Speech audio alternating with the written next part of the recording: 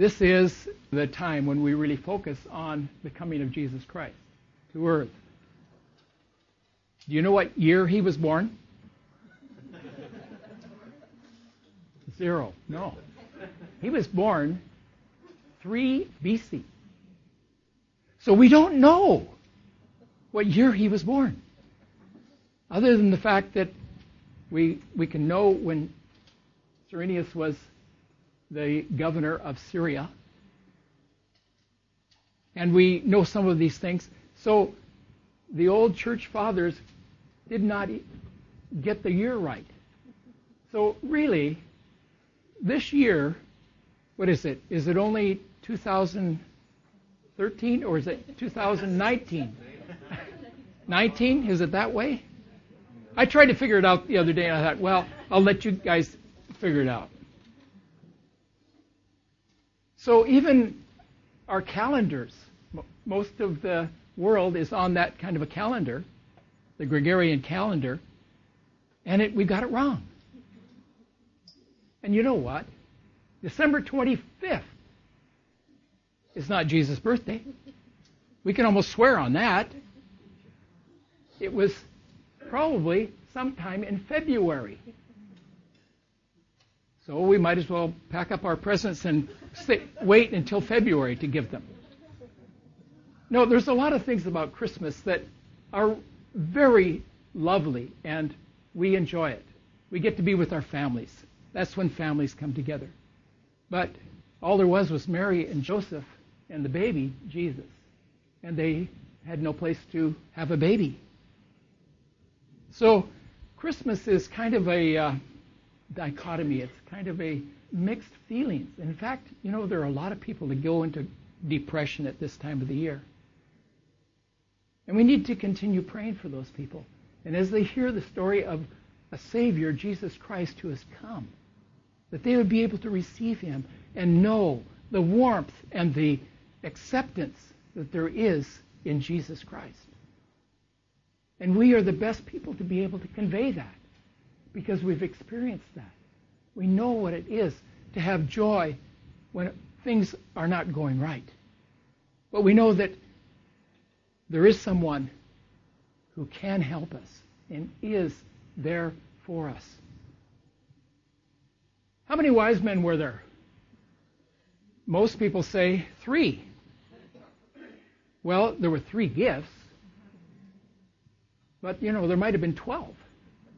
There might have been 1, 2. 2, I guess you'd have to have that. It does say wise men in the plural.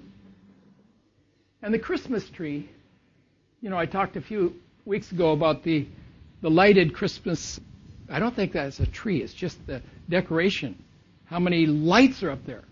And I challenged some of our people to count those. I'd like to know. I bet you there's 10,000. I mean, it is the most lit up display I've ever seen. Japan really goes all out for lights. I drove some friends home the other night down to Tanashi Station. Just lit right up. Where are they getting all the energy for that electricity to run those lights? You know that, and I hate to say this in front of my good friend John, Santa is a fake.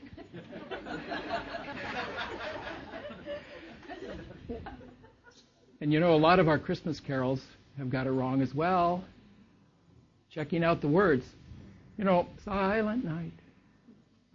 Whatever, Holy Night, yeah. All is calm. That Bethlehem was not calm. There were hundreds of people that came to Bethlehem, and there was no place for them to stay. There was chaos. Oh, little town of Bethlehem, how still we see you lie. No. Chaos. Because they were ordered by the Roman emperor. You must return to your hometown. And so this young couple were caught in the midst of that, being pregnant and about to give birth. That was Joseph and Mary. Unfortunate days. Let's read the story. I've asked Katie if she would come and read that for us. Now, in those days, a decree went out from Caesar Augustus to register all the empire for taxes. This was the first registration taken when Quirinius was governor of Syria. Everyone went to his own hometown to be registered. So Joseph also went up from the town of Nazareth in Galilee to Judea, to the city of David called Bethlehem, because he was of the house and family line of David. He went to be registered with Mary, who was promised in marriage to him and who was expecting a child. While they were there, the time came for her to deliver her child, and she gave birth to her firstborn son, and wrapped him in strips of cloth, and laid him in the manger, because there was no place for them in the Cataluma. Now there were shepherds nearby living out in the field, keeping guard over their flock at night. An angel of the Lord appeared to them, and the glory of the Lord shone around them, and they were absolutely terrified. But the angel said to them, "Do not be afraid. Listen carefully, for I proclaim to you good news that brings great joy to all the people. Today, your Savior is born in the city of David. He is Christ, the Lord. This will be a sign for you. You will find a baby wrapped in strips of cloth and lying in the manger." Suddenly, a vast heavenly army appeared with the angel, praising God and saying, "Glory to God in the highest. On earth peace among people with whom he is pleased." When the angels left them and went back to heaven, the shepherds said to one another, "Let us go over to Bethlehem and see this thing that has taken place, that the Lord has made known to us." So they hurried off and located Mary and Joseph and found the baby lying in the manger.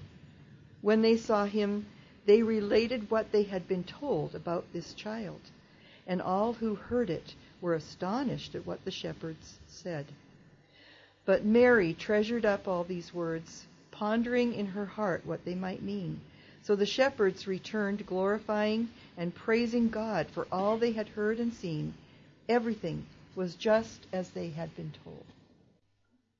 I'm going to pick out a title for my message as "This Will Be a Sign for You."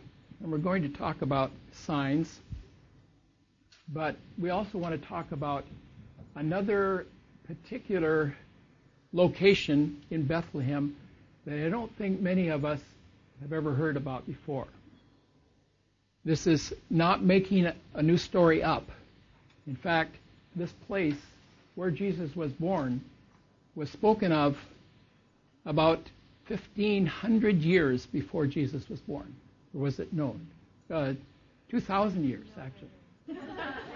The pastor is always right. We're going to talk about a tower. And this tower is a very particular tower. We're going to talk about King Ahaz in regards to a sign, and also the angel speaking to Joseph about a sign, and the shepherds had a sign. And then we'll talk about the tower as it related to Jacob and Rachel in their lives.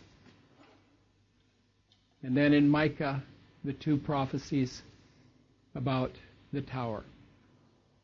The first sign in Isaiah 7:10-14, given to Ahaz, king of Judah, Isaiah saying to him, "Ask a sign for yourself from the Lord your God, make it deep as hell," or Sheol, or high as heaven. But Ahaz said, "I will not ask, nor will I test the Lord." Then he said, "Listen now, O house of David, is it too slight a thing for you to try the patience of men, that you will try the patience of my God as well? Therefore, the Lord himself will give you a sign. Behold, a virgin will be with child and bear a son, and she shall call his name Emmanuel."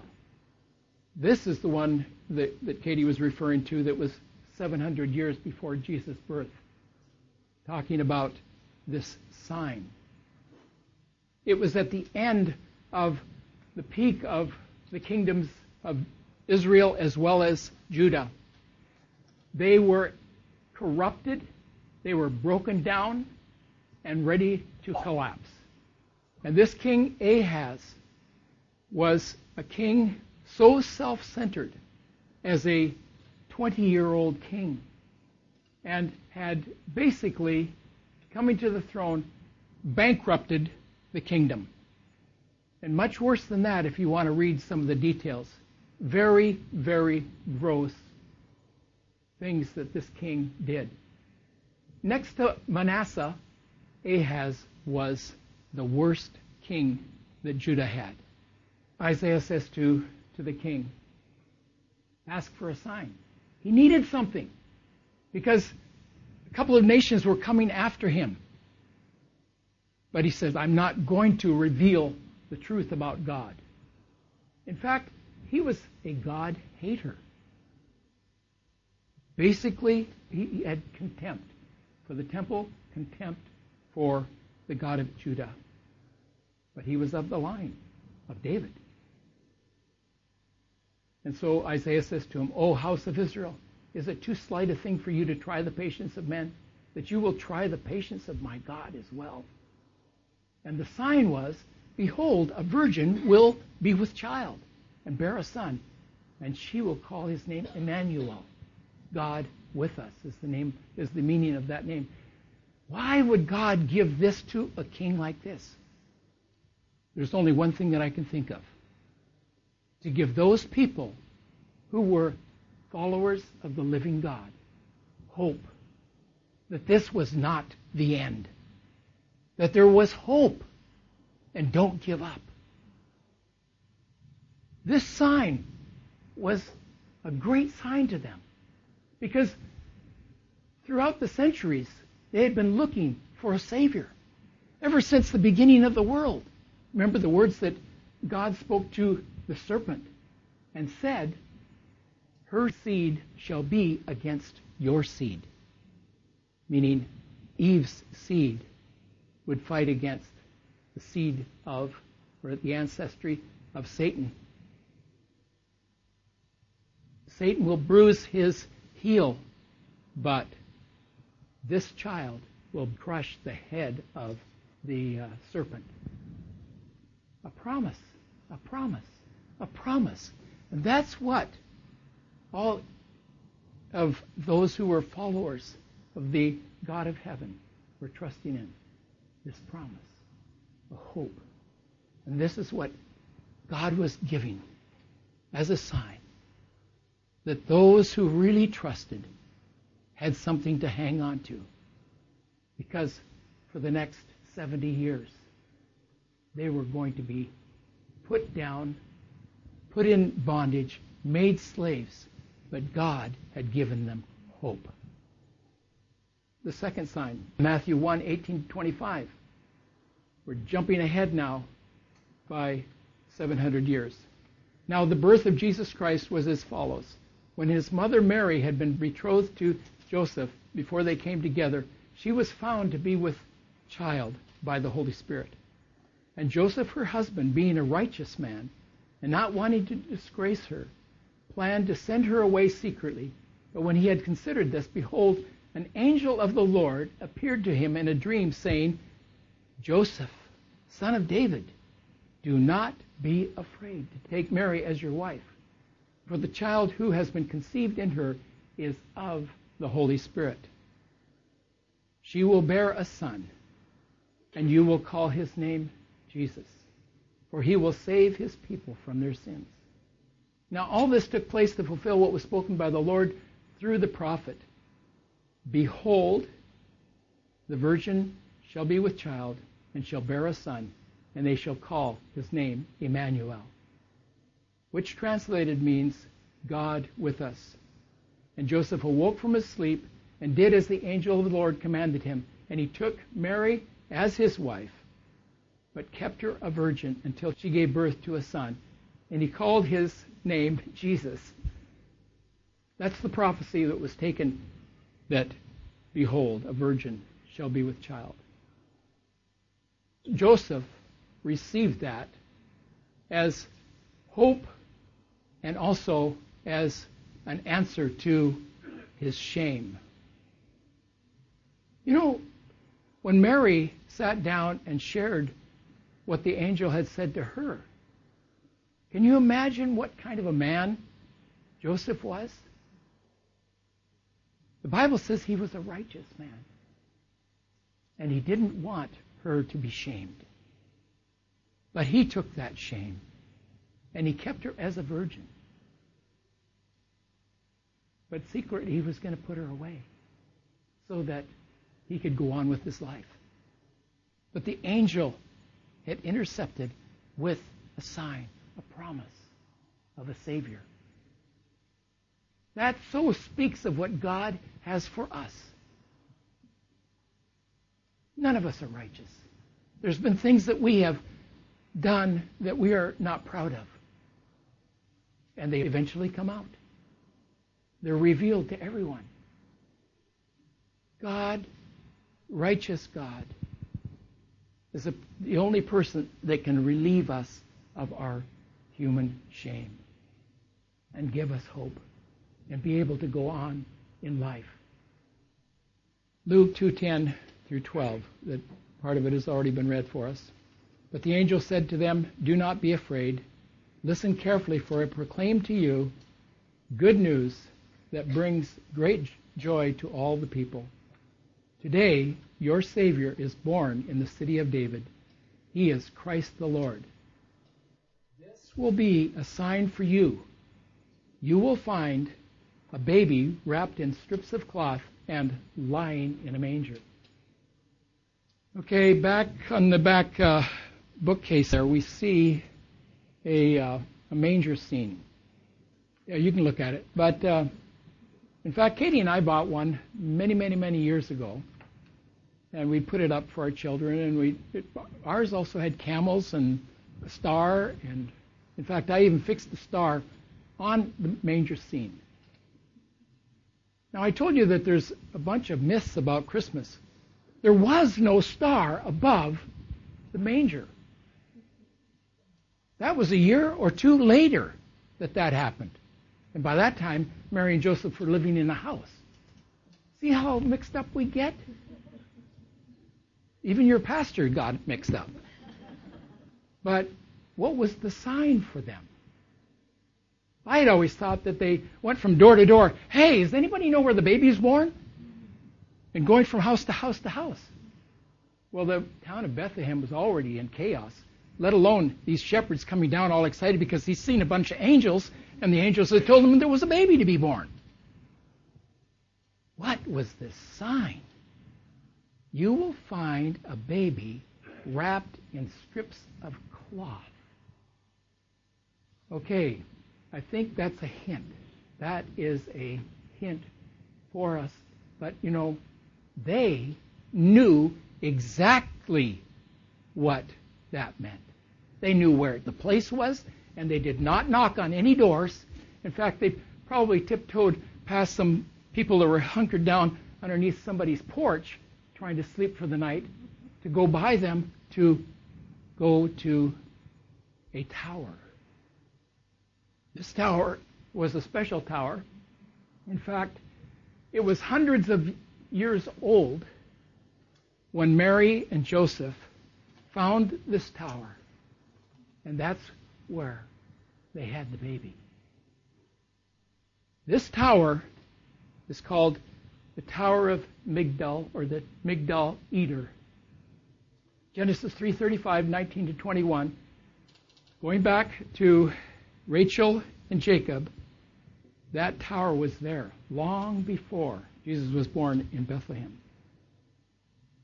Jacob had wandered here and there with his wife, and they finally had come to Bethlehem, where she was giving birth to their last child, Benjamin. She died in childbirth. Jacob, in his sorrow, buried his wife. And then it says, Jacob set up a pillar at her grave. It is the pillar of Rachel's tomb, which is there to this day. Israel, Jacob, traveled on, journeyed on, and pitched his tent beyond the tower Migdal Eder. It probably looked like this. Pile of rocks built up and inside with a covering on the top. This tower was used by the shepherds to look out over the fields, these huge flocks. This was just beyond Bethlehem, but still within the vicinity of Bethlehem, to be counted as under the jurisdiction of Bethlehem. This tower was a special tower. The shepherds that the angel spoke to were actually very special shepherds. They were temple shepherds who raised sheep for the animal sacrifices in the temple. In fact, Migdal Eder is located just 5 miles from the sheep gate going into Jerusalem. And that's where they'd lead these lambs to go in. But they were specially for the temple worship, these lambs. And with them being born in this place that was safe and out of the cold and danger, the lambs were born in the Migdal Eder. And they were wrapped in strips of cloth after they've been born. After they've been expected, yes, okay. Because they were temple shepherds, they knew what the requirement of the law was, that there be no blemish, there be no deformity in these lambs. They were perfect. So they would be wrapped in these strips of cloth in order to protect them from hurting themselves or from getting a blemish. It's that place that Joseph and Mary found that was empty. And that's where Mary had her baby.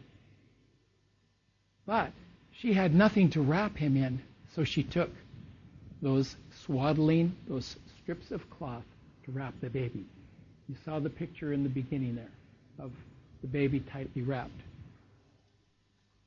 This was the sign that the shepherds knew for certain it's that place. And what about that place? Jesus, Savior, Lamb of God, coming to a place where animal sheep were born and raised. Jesus began his life in that place. That was the purpose that he came, as a sacrificed lamb for every man, woman, and child. That's what was so special about this tower. That is so special about the fact that Jesus came not as a king. He came not as one who was coming to fight off the devil, but he was a Savior, a sacrifice for us on the cross, and became for us a Savior. That was his sole purpose in coming. That's the focus. Migdal Eder.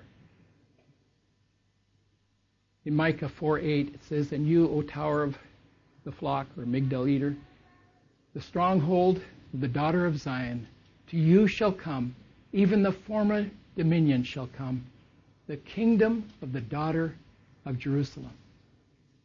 In Micah 5:2, "But you, O Bethlehem Ephrathah, who are one of the littlest clans of Judah, from you shall come forth for me one who is to rule in Israel, whose origin is from of old, from ancient days."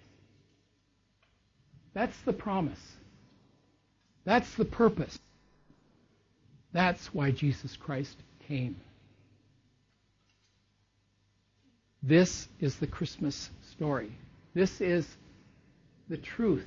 This is what all these other things that we've put into Christmas don't fit into the narrative that God intended for his Son.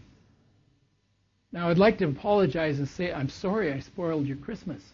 But I'd also like to know that This truth is what we have to proclaim to our friends.